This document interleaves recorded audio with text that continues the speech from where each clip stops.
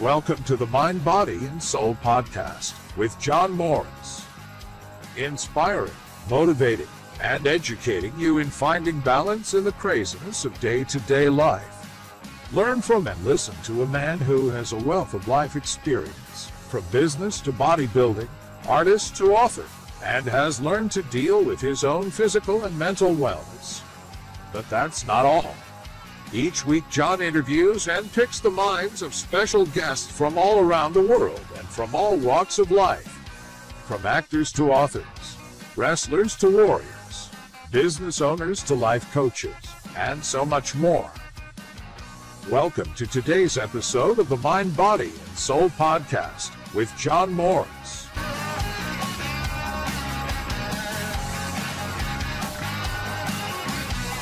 I'm excited. Okay, folks, and welcome to our first ever Mind, Body, and Soul podcast. I guess you'd say I am John Morris, the painter of memories, and I am so excited today. Our aim in doing these shows is literally to give you the best balance, inspiration, and motivation that we possibly can.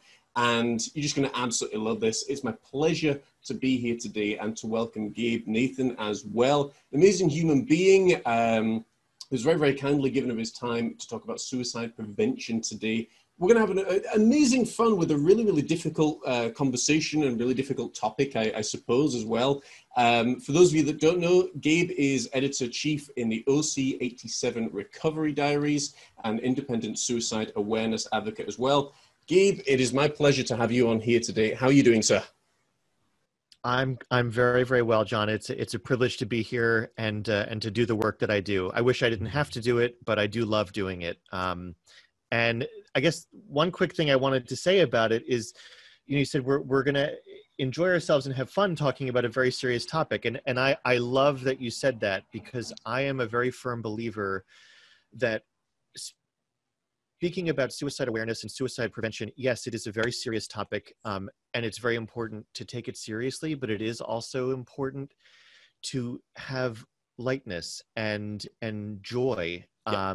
And, I made a film about suicide awareness, and we'll talk about that, but the film is silly and funny and quirky, and it's okay. Like that, talking about this topic doesn't always have to be hanging the head down and morose, Yeah. or just robotically reciting statistics and figures.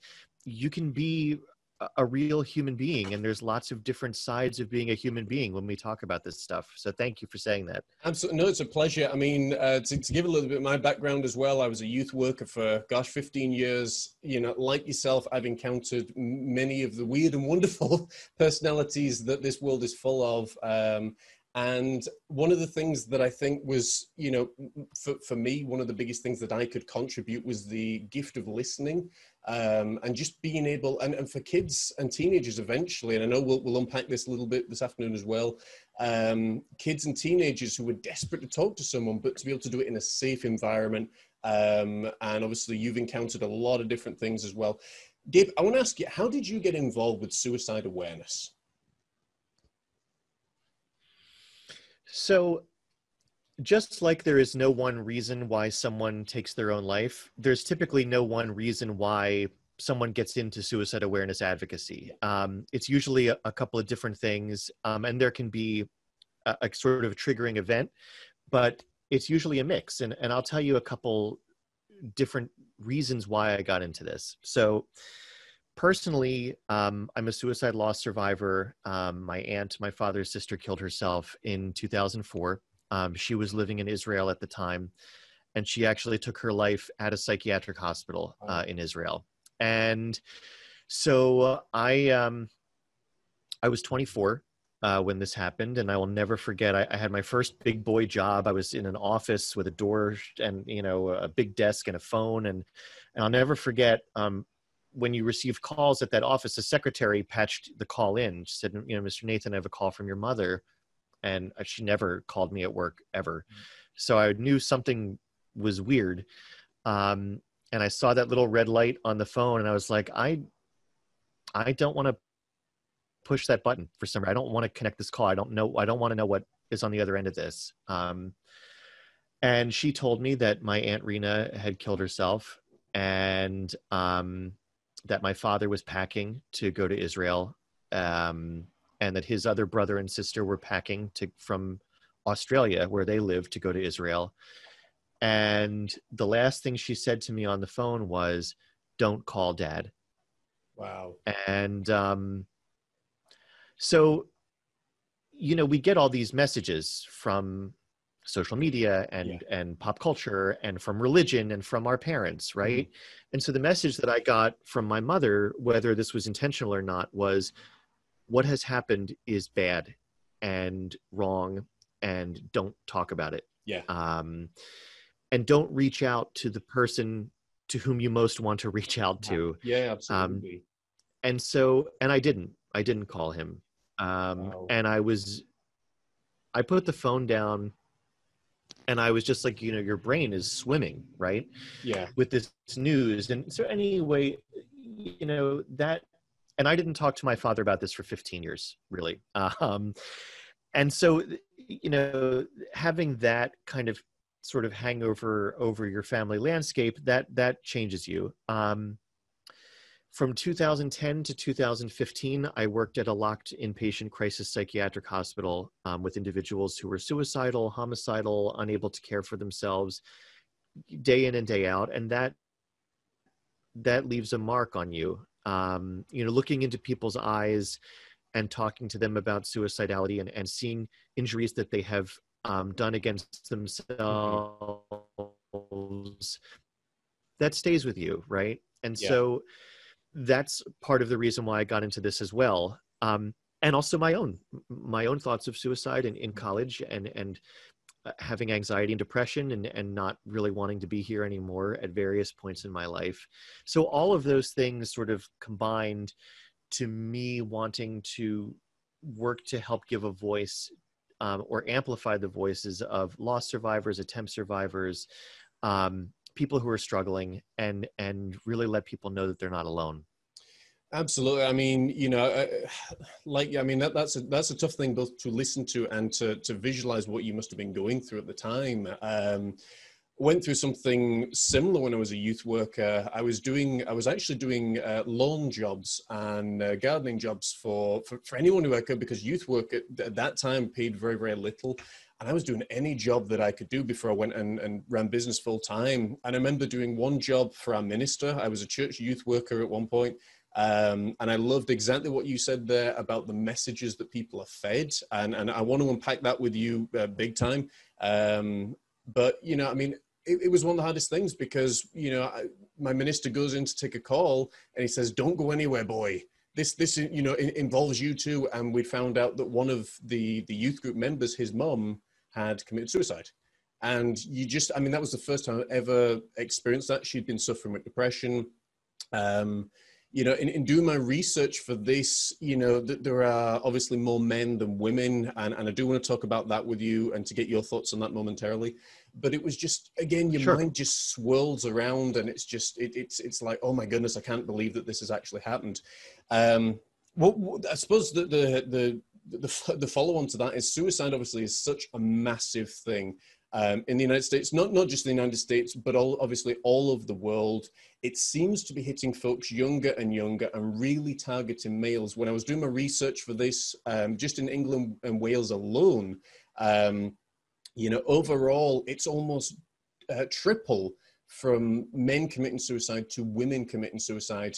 And again, younger and younger and younger, kids as young as 10 and 11. Oh, younger. Yeah, I mean, it's just, from your experience, what do you think is, I mean, I've got my own theories of this and my own feelings, but what do you think is causing, you know, men in particular at such a staggering rate to be, you know, losing all hope and taking their own lives? So, all right. So there's a couple things I want to say about this, and I'm organizing this in my brain here in terms of priority of what I want to say. Because sometimes I speak faster than I think, and then I lose things. But okay. So in the United States, that's my primary kind of frame of mind, because that's where I am. Men die by suicide 3 times as much as females. And the reason why in the United States is because they use the most lethal means. Okay. which is firearms. Right.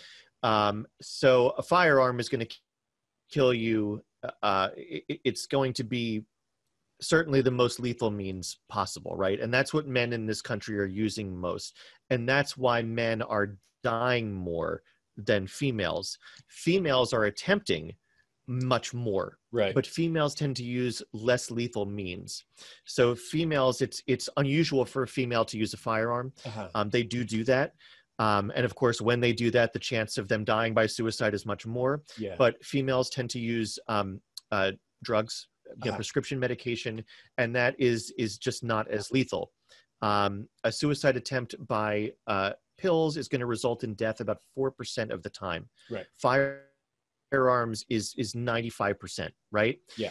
So that's why we get that lethality schism. Okay. Mm-hmm.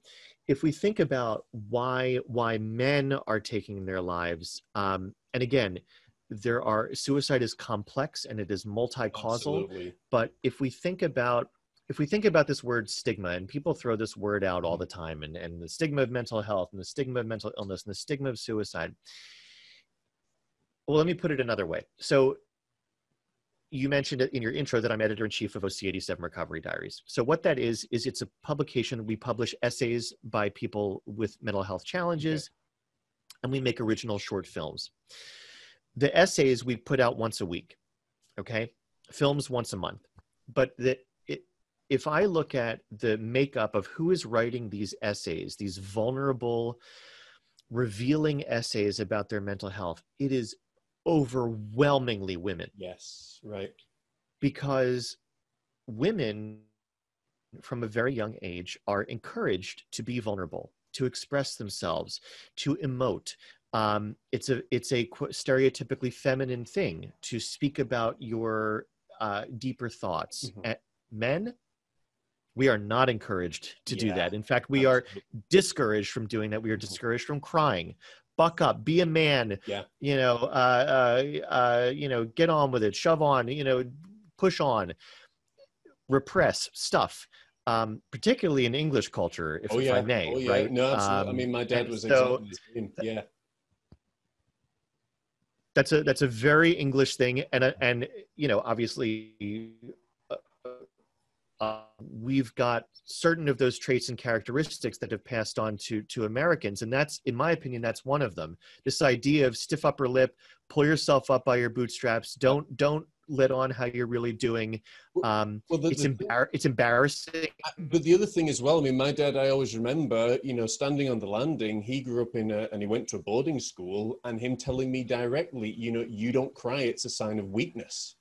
And yes. For a young kid, that really does have a massive effect. So absolutely, regarding the cultures and things.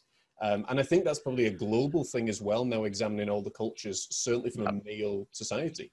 And so the more you stuff and the more you repress and the more you're told, don't emote, don't reveal, don't let on, you're not going to talk about things. You're not going to go to therapy. You're not going to have very close, intimate, personal relationships where you feel comfortable being vulnerable with another male. So where is all that stuff going to go? You take a soda bottle and you shake it up, eventually it's going to explode, right? Absolutely. So that's what I think we're seeing a lot with men.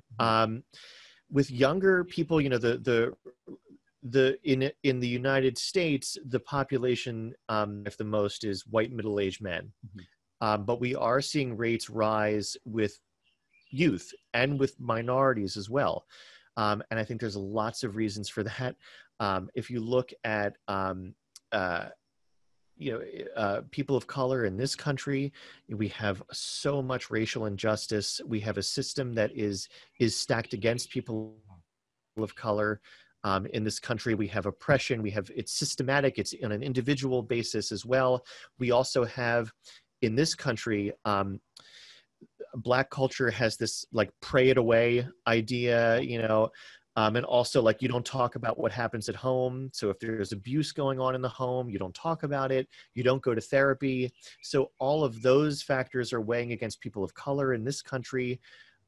With youth, you have social media, you have bullying, you have early introduction to sex and drugs and all kinds of stuff. So it's really it's a powder keg situation, and now you put the pandemic into that. Yep. And I feel like in the next year or two, and this is just my own personal opinion, we're going to be seeing very shocking, terrifying numbers worldwide.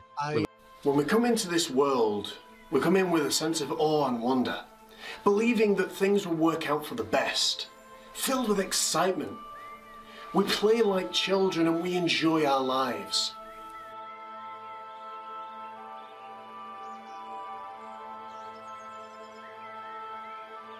But as we get older, we find out that everything maybe isn't as rosy as we first thought it would be. Live life long enough and you realise that what once seemed like happy families can very quick turn into Dungeons and Dragons. Have you ever experienced anxiety, worry, or maybe even fear on an insane level? I want to let you know right here, right now, that you're not alone. Everything from homelessness, betrayal by my best friend, abandonment from the people that I thought would have my back. In fact, I've experienced so many different situations, to tell you all would take a very, very long time indeed. But the good news is I'm here to tell you that, well, they've left their mark on me. I've come through all of them. There is a light at the end of the tunnel.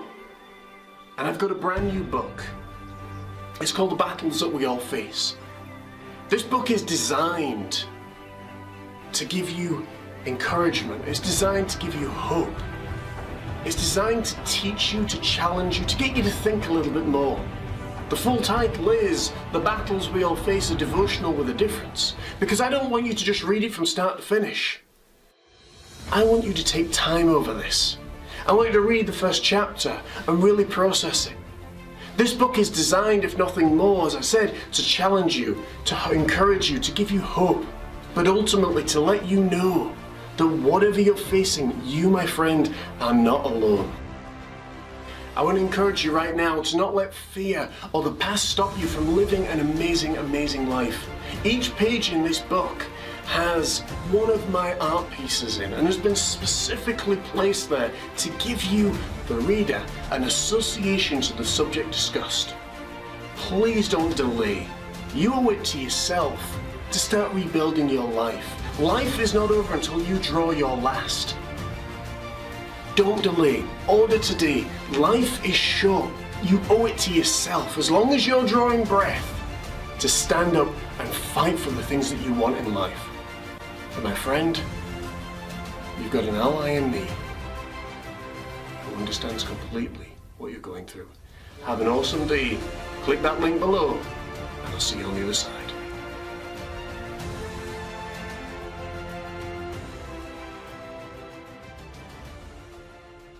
I would tend to agree. The other thing that I want to throw in there as well, Gabe, is people of our age, basically, because I don't think we're going to be too far away age-wise. And I don't know. Look at all this gray here. You don't look this age to me, but whatever. We'll leave that. I've got a wonderful app that basically touches up everything. So that's why, and it's really. You can send that to me after the show. Thank you. But one thing that I was going to throw out there is people's working environment. Before doing this, as I said, I was a youth worker, had to deal with a lot of politics, a lot of heavy duty stuff, and a lot of expectations nowadays. It seems to be that people expect more now than they ever have in the past.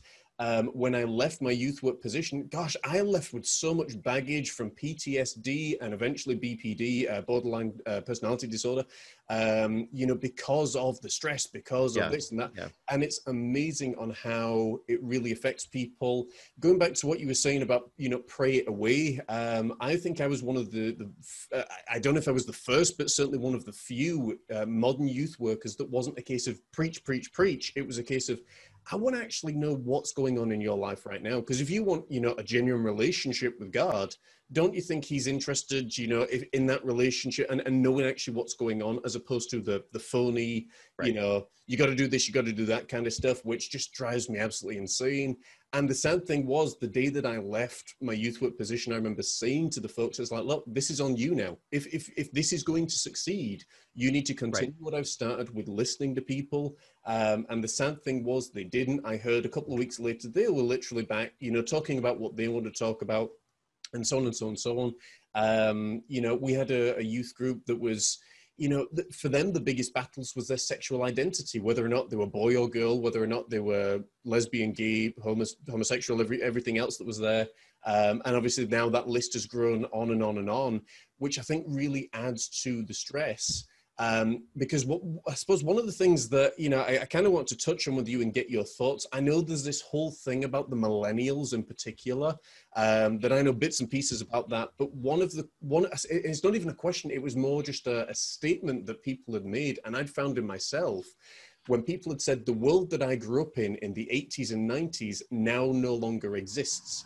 Where do I find my place in society? And I think that's got to add to obviously why people are saying, I got to check out of here. I can't do this anymore. Right. Well, and that world doesn't exist anymore, and I think that's fine. Yeah. I'm a child of the 80s, the Reagan era, the Thatcher era, whatever era it was, Yes. and I think that So I'll tell you a quick little story. So when I took when I made my film, it's called A Beautiful Day Tomorrow: Taking Suicide Awareness on the Road, and I took my Herbie the Love Bug replica, which we'll talk about later, that has the National Suicide Prevention Lifeline number all over the back. I took it on a East Coast road trip up and down the East Coast of the United States. And one of the stops I made was at Cornell University. And Cornell is notorious, unfortunately, for suicides on their campus. And I went to the health center to talk to the counseling folk, and they wouldn't speak to me on camera, but a few students did. And, you know, I'm just about 20 years removed from my college experience. Mm-hmm. And when I spoke to these students about suicide and warning signs, and they've taken this course that taught them how to ask a question if they're concerned about someone, and they knew so much, and they were so much more emotionally evolved and articulate than related to mental health matters than I was at that age, and that anybody who I knew at that time back, and I went to college 98 through 2002. So people want to take a shit on millennials and make fun of them, and oh, well, they're so emo, and they're so entitled, and every generation has its problems, okay? But what I do want to say about the millennial generation is they are emotionally in touch, they are emotionally intelligent, they are emotionally available, they are listening to each other, and they are taking care of each other in a way that we never did. Absolutely. And I just think that is extraordinary. And it really, I don't have much hope for much, but I do have hope for this next generation and the children that they will have. Because they will imbue them with those characteristics and traits, and their children will be even more emotionally evolved. I think that we need so much more of that. Yeah. I mean, absolutely. I think one of the things, and again, like you say, you know, a lot of people want to dump all over millennials, but one of the things that they do, I think probably better than anyone in the previous generations, is actually talk about, you know, hey, I'm feeling like this. Hey, I've got this going on, because they probably looked at the kids from the 90s and the 80s and said, we don't want to end up like them. You know, we want to at least be honest. And I'm not a big advocate for, you know, needing to share everything about my life, you know, all over social media and stuff. You know, there are people that do that, and that's fine. It's just a different view of the Rubik's Cube. But the way that, you know, they are doing so many things right now, and you look at the different charities and the movements that are out there now. I've got an opportunity to speak with a lady called Tamika Sheldon very, very soon about Black Lives Matter, and she is such a passionate, a very dear friend of mine. She has been for over a decade, but she's so passionate about what she's doing. And, you know, again, I think there is going to be a lot of change that happens. And I think for a lot of us, like every, you know, period in our lives, it's got to be the adjustment as well that's there. Right. And I think there are people who feel threatened by change. Yeah. And I think that if you feel threatened, I think the best thing that you can do is sit with that and think about why. Yeah. Why do you feel threatened by the fact that someone doesn't know if they're a boy or a girl? What does that have to do with you? Exactly. And maybe ponder the fact that maybe your discomfort has more to do with you than it has to do with that other person. Yeah. You know, and if we think about rates of suicidal behavior or suicidal ideation in individuals in the trans community, in the LGBTQIA community, they are very, very high. Yeah. And part of the reason they are very high is because they're not accepted by their families. They're not accepted by society or their friends. They have difficulty finding work. They have difficulty even finding romantic partners, Yeah. Because mainstream dating sites don't know what the hell to do with these people. Yeah. And so they're in this world where they're confused on the inside and they're rejected on the outside. So if maybe we were a little bit more accepting, a little bit more open, we could see those numbers drop. I completely agree. And I mean, you know, it's a conversation I've had. Several people since I've left the church youth work scene have come forward to me that I'd worked with for years and said, hey, you know, I'm gay or I'm lesbian or I'm bi, or I'm going through the change from, you know, boy to girl or man to woman, whatever you want to call it.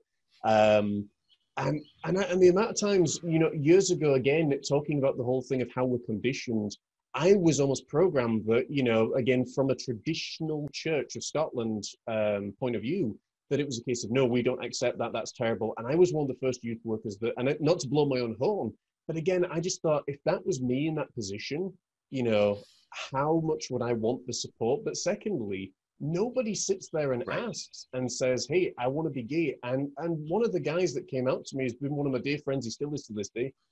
And he told me, he said, I didn't ask to be this way. And I agonized over it for years. Right. And I'm still not Right. open, you know, with my family and with society. And he told me in confidence. And, you know, it's heartbreaking in some ways to see the other side, as you say, of the coin, where, okay, you know, the majority of people will say, oh, well, that's terrible. How could they do that? But looking at on the other side, it's like, well, hang on a second. You know, they're human as well. You know, that they, you know, Yes. Yeah. there's all these things that are going on in them. And as you say, when you rejected them by your society and everything else and basically put into exile, it's like, well, who the heck do you trust? And thankfully now there's all these different communities around Right. that are helping so many people. It's really wonderful. And when you mentioned the whole thing about I didn't ask to be this way, it's like who would say, I'm going to choose to have my life be extremely hard. Like I can tell you as a white heterosexual cis male, I have it pretty easy. Yeah, You know, I walk down the street with my wife and I hold her hand and Yeah. no one says anything to me, and I can go to synagogue and no one says anything, and so who would say I want my life to be really fucking hard and I want people to I'm going to choose to have my family reject me and I'm going to choose to be a societal outcast? Nobody would choose that. Okay. Well, the conversation that I had So it's just Sorry, I was just going to say the conversation I had the other day was a guy who, you know, felt he was No, more go ahead. female in gender and things, and he would dress like a woman. And I believe he's from Philadelphia, if my memory serves me correctly. And basically, he was smacked in the face and punched in the face 3 or 4 times, and basically told he was a scum of the earth and things like that. Nobody has the right, no matter what you do, nobody has the right to assault somebody else or to do anything, regardless of how they're dressing or you know, I don't get it. And Right. it shows a real, and I mean, he did say to me, you know, they were, what I chuckled at this, and I probably shouldn't say this, but, you know, I quote, you know, there were Southern hillbillies that basically, you know, were really stuck in their ways. And it's just sad that people would behave like that because they have been conditioned in that way. Right. And my, I guess my bottom line is, if you don't like what, if you don't like men dressing up as women, or if you don't like women being with women, don't do it. Yeah. That's all. Yeah. But you have no, it's none of your business what anyone else does or thinks, or who anyone else loves, or who anyone else wants to have sex with. It has nothing to do with you. And if we can just let go of that idea that we have something to say about other people, then we'd all be much better off. If you don't like it, don't do it. Yeah. You don't like abortion, don't have one. You don't like gay marriage, don't have one. Yeah, That's all. absolutely. Absolutely. Gabe, I mean, one of the teachings that I think has gone on to be one of my most successful is about the Rubik's Cube and all from perspective. And if you imagine people, you're basically stuck where you are. I don't have my Rubik's Cube near me. It's a square one that's a nightmare to do. And you're locked in all these different positions, and all you can see is right in front of you. Well, if you spoke to the person on the left or the right or above, you would have so much more of a clear overall picture of what people are going through. Well, we're talking about that, Gabe, I've got to ask you, what is the connection between suicide prevention and Herbie? Okay. So for those of your viewers who don't know, oh, hold on, I'm getting a FedEx package. Okay. That's exciting. Hold on one second. Hello. How are you? Thanks so much. Life can be, folks. Take care.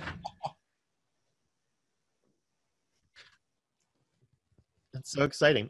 Okay, so the Love Bug, which is depicted in that beautiful piece of artwork behind you, is a 1969 film by the Walt Disney Company, which features a white, off-white, 1963 VW Beetle with a mind and heart of its own, named Herbie. And I first saw this film when I was 5 years old. It was 1985, and actually my Aunt Rena, my father's sister who took her own life, she was visiting America very briefly, and she was babysitting me, and she rented The Love Bug. I had never seen it before. And I watched it on the floor of our living room with Rena, and my brain just completely broke when I saw this absolutely magical film about this lovely little car winning over hearts and minds and winning races against Ferraris and Jaguars and Lamborghinis. And I was just gone, right? So in the film, Herbie is owned by the character Jim Douglas, who's played by the wonderful Dean Jones. Amazing man. And he is to die for. And so in the film, towards the end, Dean kind of forsakes Herbie. He buys a red Lamborghini to replace Herbie, and Herbie is so angry and jealous, and he just rams into this Lamborghini over and over and over. He beats the shit out of this car the first night that Jim brings it home, and Herbie flees by himself. He drives away in the streets of San Francisco, the foggy San Francisco streets, and that's where Jim Douglas finally realizes that Herbie is alive and that he needs him. And so Jim goes and chases Herbie through the streets, calling to him, and he finally finds Herbie half hanging over the Golden Gate Bridge. And the symbolism of dangling over the Golden Gate Bridge is not lost on anyone who knows anything about suicide prevention in America. The Golden Gate Bridge is the suicide hotspot in this country. There are thousands of attempts every year.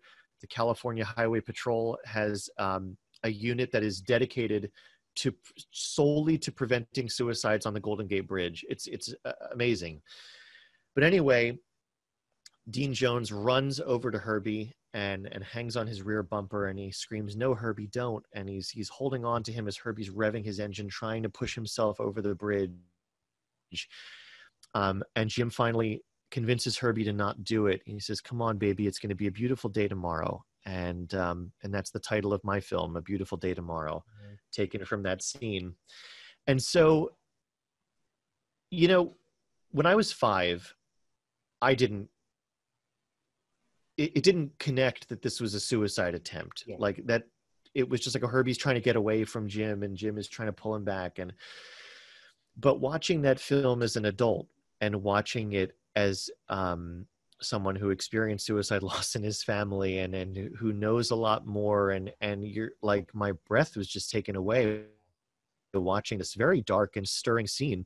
And so I knew when I got my own Herbie, and that I wanted to use him to spread awareness of the Lifeline, mm-hmm. and to have conversations with people about suicide prevention. And so that's what I did. I mean, I put the number all over the back of the car, and it says "Stop Suicide Now" on the back. And so when I fill up petrol, as you call it, or gas as we call it, when I fill up, or I go to the supermarket or go on little errands, people stop me and we talk. And sometimes a 15-minute errand takes me an hour because I have a very long conversation with someone who has a story to tell. And I love that. I love driving and having someone behind me and I see the cell phone rise up and they take a picture of the rear window, and I don't know their story and they don't know mine. But I know that message is being spread, and I love that. That's what we do. It really is incredible. I mean, again, I think it's only when you point it out the way that you have so eloquently, that Herbie is basically, he can't see any light at the end of the tunnel. He's like, I've been abandoned by the one I thought that loved me, and this is it.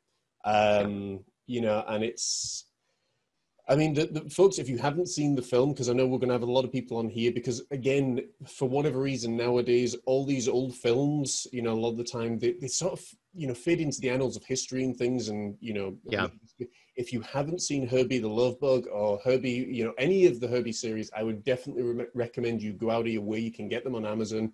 Definitely check them out because they are really heartwarming, just emotionally amazing films. And you can sign up for Disney Plus for 7 days and then cancel it after you've seen them all. Absolutely. But I mean, I totally agree with you because Herbie, I know we didn't talk about this before, but Herbie was my favorite film, probably still is overall as a child. And I would watch it over and over and over again. I loved it. I think it's probably where I fell in love with the mountains and the forest and the landscape as well. And just, again, like you said, this sweet, innocent, pure, I don't even know what you'd call it, but the purity that came from Herbie was just so amazing. And there's so many hidden messages that as an artist, you always look for the meaning in things, the follow-up to that for me was certainly Herbie Goes to Monte Carlo, because again, it was more of the race, it was more of the drama that was there, and the story that was being told. But again, the original was just phenomenal, and obviously played by Dean Jones, who was a wonderful human being, and unfortunately had his battles with alcoholism, and had a lot of battles in his own life as well. But also found faith and redemption, and that's a very important part of his story. And very few people know about this, but David Tomlinson, the brilliant, amazing man, character actor, who most people know as Mr. Banks from Mary Poppins, yes. But he was the delicious villain Peter Thorndike in The Love Bug. David Tomlinson was a suicide loss survivor. Wow. His first wife, this was back during World War II, took her own life, along with the lives of her two sons. Wow. From her first marriage. And he was in the war when he got this telegram, and utterly devastated. He had just married her. They were very young, and then very much later on in his life lost his brother to suicide. So when you think about how suicide touches people, I think it's 20% of people will have a suicide in their close family. 60% of people at some point in their lives will know someone in their inner circle, whether it's extended family or friends or colleagues, who've taken their own life. It touches so many people in so many different ways. And it's it's in that film, and it's in those actors. It's in their lives. Buddy Hackett, in the film, had bipolar disorder, bouts of mania and bouts of severe depression. So mental health challenges, it's so easy to feel alone. I think, and yet it's amazing. The National Alliance of Mental Illness puts out these statistics of 1 in 3 or 1 in 4 or 1 in 5, whether it's 1 in 3 or 1 in 4 or 1 in 5, it's so ubiquitous. There are so many people out there struggling. You don't have to feel alone, and you don't have to feel aberrant or weird, or terrified if you have a suicidal thought. That's normal. That is part of the normal human condition to think about that. It's just not normal to stay there. And so if you find yourself staying there, 2 things: reach out to a suicide hotline, to a crisis counselor, to a friend that you trust, to a family member, to a colleague, whoever you have in your life that is open and willing to hear whatever you have to say. The other side of that is, I think we do a disservice in the suicide prevention community when we tell people, reach out, when unfortunately, when people are in that situation, they can't. So the flip side of that is reach in. I want to tell everyone, think about the people in your world and in your life who may be exhibiting warning signs, and I'll go over what those are, or who may not be. Reach in. Just let people know you love them. I was on a walk yesterday, and someone popped into my brain, and I just pulled out my phone and I said, hey, you just popped into my brain right now. How are you doing? That's all. She wasn't exhibiting any signs or anything. Just make such I just wanted to let her know that I was thinking about her. And that's a really wonderful thing that you can do for another human being. So don't forget to reach in. Also, it's not all about just telling people to reach out and call the hotline and do this and do that. When you're doing well, you have work to do too with the people in your life. So real quick, I just want to go over warning signs. Please do. So there are certain behaviors, and because we're in a pandemic, a lot of these are online behaviors that you can look for in people. If people are posting kind of dark stuff online, people are talking about how depressed they are, and that everything seems so hopeless and bleak, and it does now. But if people are posting stuff like that and that's uncharacteristic for them, that might be something that you might want to look into. Hey, I've been noticing that you're posting some kind of dark stuff. Can we talk about that? Behavioral changes: sleeping a lot more than usual, sleeping a lot less than usual, eating a lot less, skipping meals, eating more than usual, sudden interest in religion, sudden loss of interest in religion, moodiness, anxiety, irritability, or a sudden euphoria. Someone has been down recently for a period of time, and gosh, all of a sudden they seem light. And that can be deceptive, because that can deceive you into thinking, wow, they're doing much better now. However, this is like a classic under the radar warning sign that someone might be preparing to take their life, because they've been in this dark place and they've made their decision.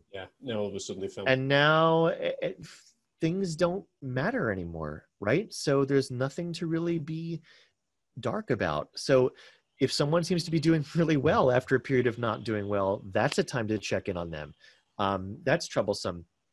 Then there are the situational things that can happen that can be warning signs: loss of a relationship, loss of a job, potential loss of freedom. Someone might be facing incarceration, losing housing, financial instability. There are all those things. Recent acquisition of lethal means. Hey, what did you do today? Well, I did a couple errands, and I also, I went to a gun shop and I just picked up a 38. Really? Let's talk about that. So acquisition of lethal means is a huge warning sign.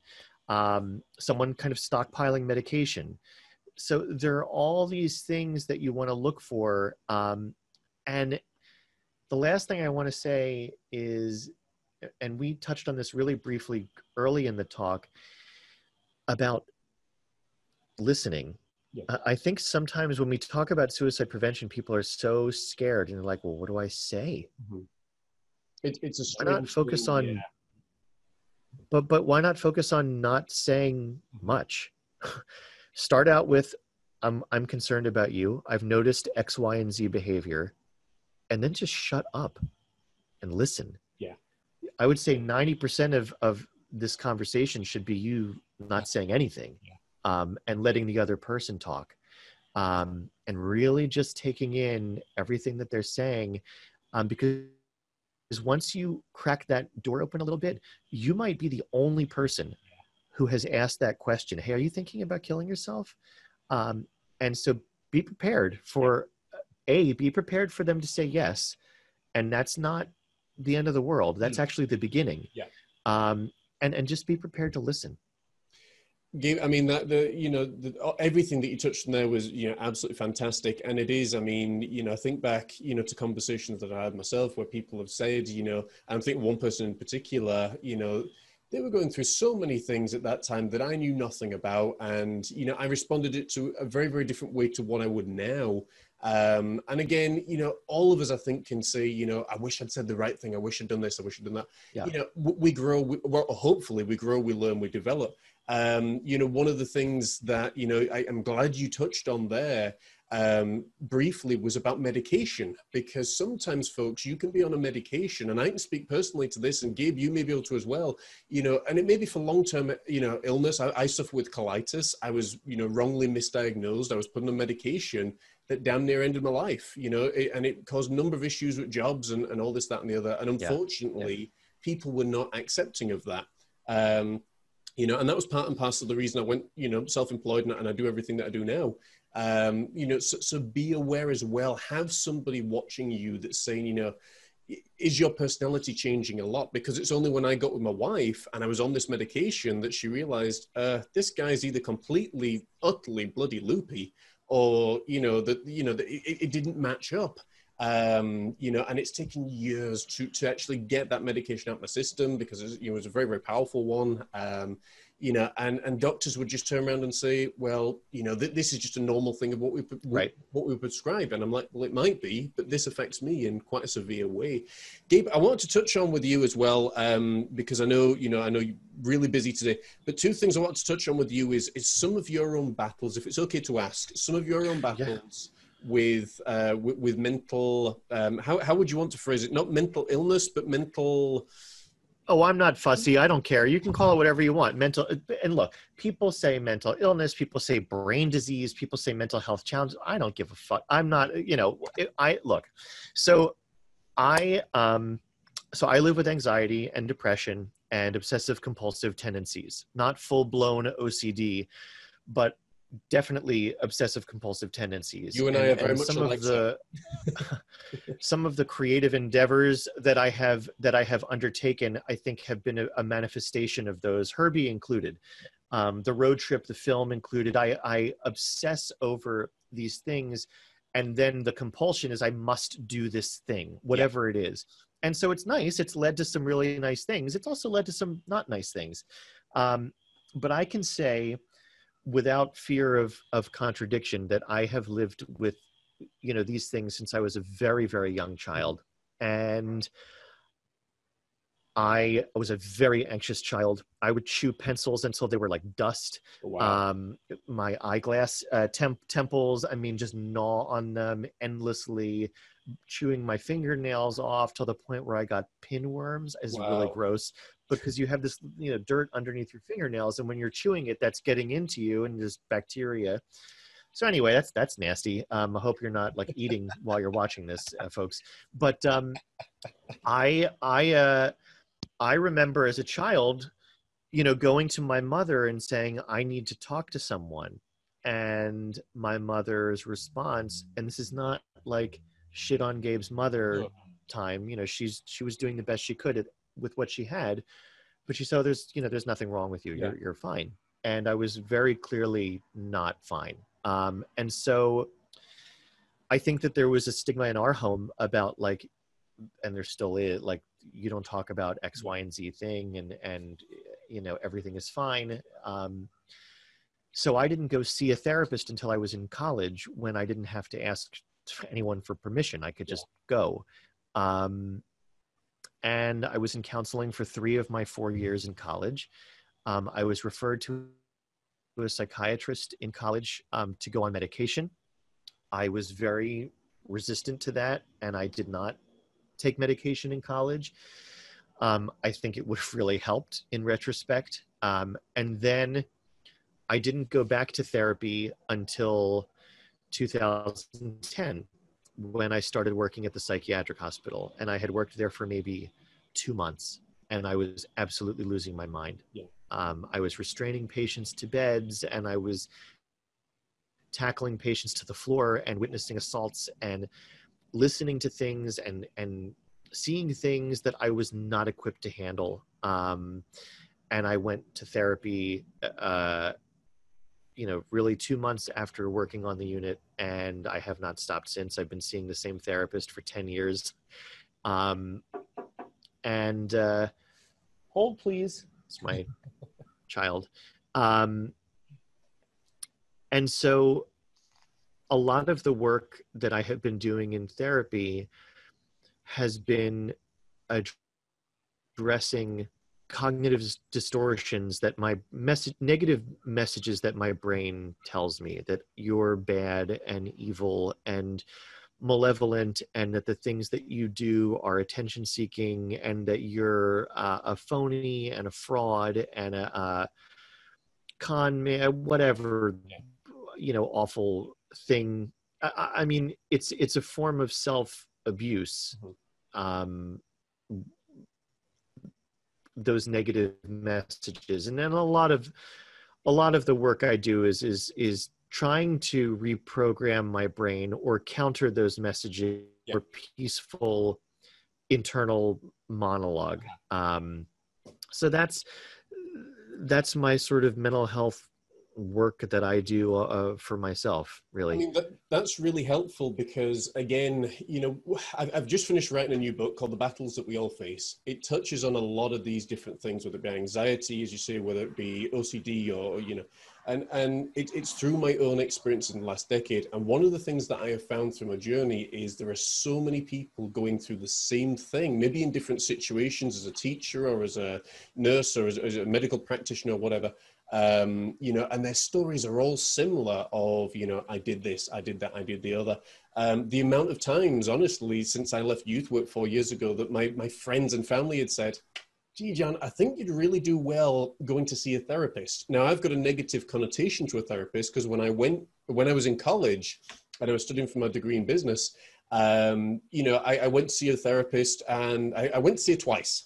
First week was opening up and doing the introduction. Second week was her shouting at me, telling me I hadn't made any progress. And basically, I was just telling her the same thing that I told her the last week. I left there probably suicidal and damn sure miserable as a 17-year-old teenager or whatever it was. And I vowed that day, I was like, I will never go back to another therapist again. I've got friends that go to therapy, you know, and again, they always say it's about finding the right person. And I frequently laugh about it in some ways, because the amount of live streams that I've done, whether it be as a, you know, as a sermon or a preacher or whatever you want to call it, or live streams just where you're talking. And I see myself when I was at my worst and, you know, not behaving or acting out on, because I've always had this thing professionally, whenever I'm doing live streams, I will always be on and I can always do my job. But, you know, sometimes you'd sit there with a can of cider and you're like, cheers to you folks, let's have some fun, you know. Other times, you know, and nowadays, I mean, doing these things and these, you know, podcasts and things, it's a source of just this release. And this book, you know, has gone on to help many people. And I think it will go on to many people as well. Well, you mentioned as well your work in the psychiatric hospital. I mean, you must have some stories to tell from there that you've seen personally in the time that you've had there.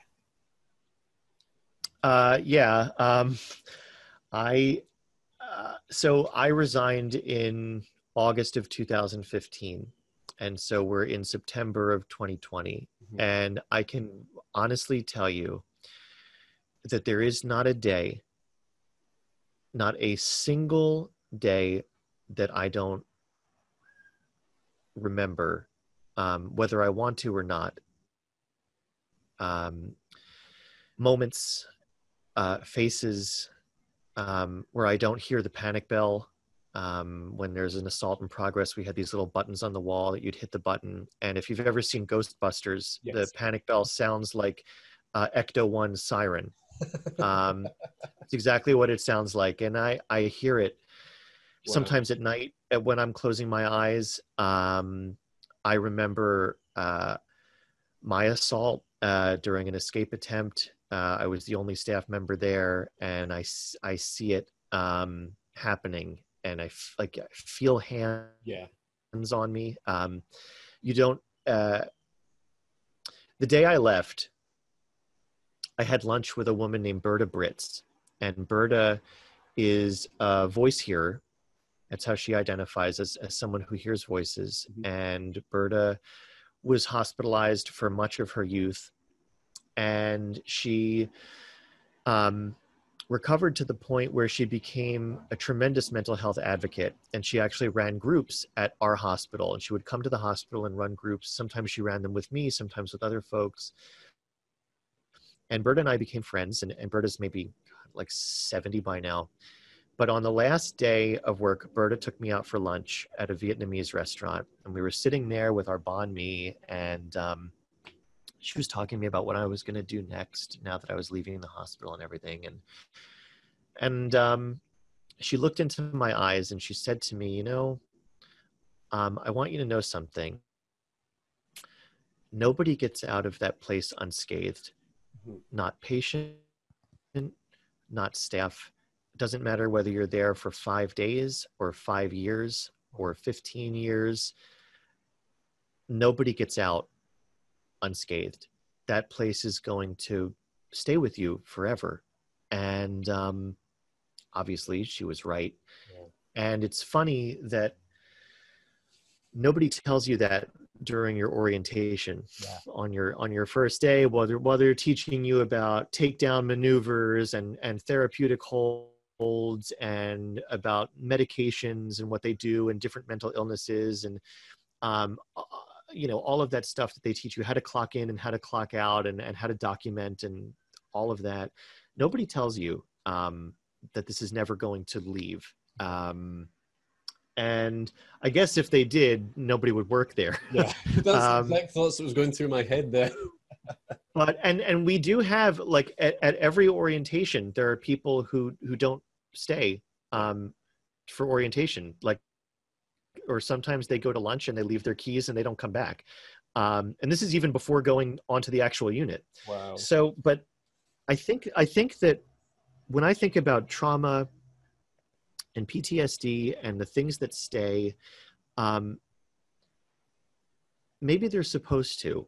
Mm-hmm. Maybe there are some things that we're not supposed to forget. And maybe we're not supposed to forget Herbie dangling off that bridge. And maybe we're not supposed to forget rolling around on the tile floor with a patient. And maybe we're not supposed to forget the look of a 25-year-old bipolar woman who says in a group, I always thought I was alone until I was brought here. Maybe that's supposed to stay with you. And maybe that's supposed to help make you a more nuanced and empathic person. And if that, I gained a lot from working there and I lost a lot. But if it's helped me be a better human being, then I don't regret a day of it, really. That's really amazing. And it's comforting to hear that you've, gone through that as well. I think oftentimes when you've got a caring heart and you are more of an empath, I think we forget a lot of the times the impact that we make on other people's lives, but I think we often forget the impact they make on our lives, because for so long as a youth worker, I was involved with their lives all the time. I was the one that would get the call, from a child when they're going through all chaos and all crap's hitting the fan and everything. And for so long after I left, it was, you would see their faces, you would remember them, you'd remember their stories and everything that's there. And like you say, it's difficult. And I think one of my struggles was when they kept changing the rules. Like over here, it's an organization called Oscar, which basically dictates, what you can do as a youth worker, what you can't. So for example, if you were to get a call at midnight saying, my dad is going absolutely crazy here, I need help, you'd say, sorry, son, you need to, hang up, don't call me, but call, and I just couldn't do that because that's not in my nature. Right. But unfortunately, as you say, it's very difficult. And I think wherever you are, again, regardless of how long you're there, it does leave, an imprint on your heart. And like you say, I think it should, in some ways as well, because it makes you human, if nothing else. And that's what we need to be in this world, more human. That's a good way of putting it. Gabe, is there anything else that you want to touch on that we haven't touched on? Anything that springs to your mind? No, I'm just so grateful to be here and to have had this conversation. I'm delighted. So thank you for having me. It's been an absolute blast. I really appreciate it. Where can folks find you, Gabe, if they want to reach out to you on social media? Well, on social. I was going to say I'm on my porch. Come and say hi. But on social media, I'm on Instagram at LovebugTrumpsHate. And yes, that is political for those of you who are curious. You can also find my Instagram account and at abeautifuldaytomorrow.com. There's information about the man, the car, the film, and also resources for suicide loss survivors, attempt survivors, and people who are struggling, all there at abeautifuldaytomorrow.com. That's really, really fantastic. And Gabe, is there anything that you want to say to the viewers just before we wrap up here today? I just want to say that this is a really shitty time, friends. But we've lived through shitty times before, and there are better days ahead. And I just keep going, get through this however you can. And just recognize that while this situation is different for everyone, everyone is struggling. So be human, be compassionate with other people and with yourself. And that's brilliant advice. And folks, I'm going to do a cheap plug here. You can come and check my new book out at thebattlesweface.com. It's a devotional with a difference. We want you to think about the topics and everything that's there. We don't just want you to pick up and read page 1 and then just zoom through it really quickly, because it's a very thin book, but the content that's in there is really loaded, and it will honestly have a major impact on your life because it's written by someone that's actually lived it, which is always really exciting as well. You can also come and visit me at johnmorrisartfromtheheart.com. And if you type in John Morris Art from the Heart anywhere on Google, I guarantee you'll find me somewhere. So we want to thank Gabe for his time and amazing work that he does. Thank you so much for all that you do and for having the conversations and being that person to take the time to be so selfless and actually do that as well. And it's an incredible thing. And if you're looking for inspiration, folks, go and watch Herbie. Tonight, Disney Plus. Don't forget to cancel it. That's it. We're going to have a Herbie marathon. Why not? That's right. Gabe, it's been brilliant. Thank you so much for your time. We're going to stop the recording there. And folks, of course, don't forget to like, share, and subscribe if you've enjoyed this video. Tell a friend. It could be the very thing that helps them and even saves them. Let us know if you've any questions in the comment section below. And until next time, this has been the Mind, Body, and Soul podcast, where we help you find balance in the craziness of day-to-day life. I've been your host, John Morris. He has been the awesome Gabe Nathan, and we'll see you next time.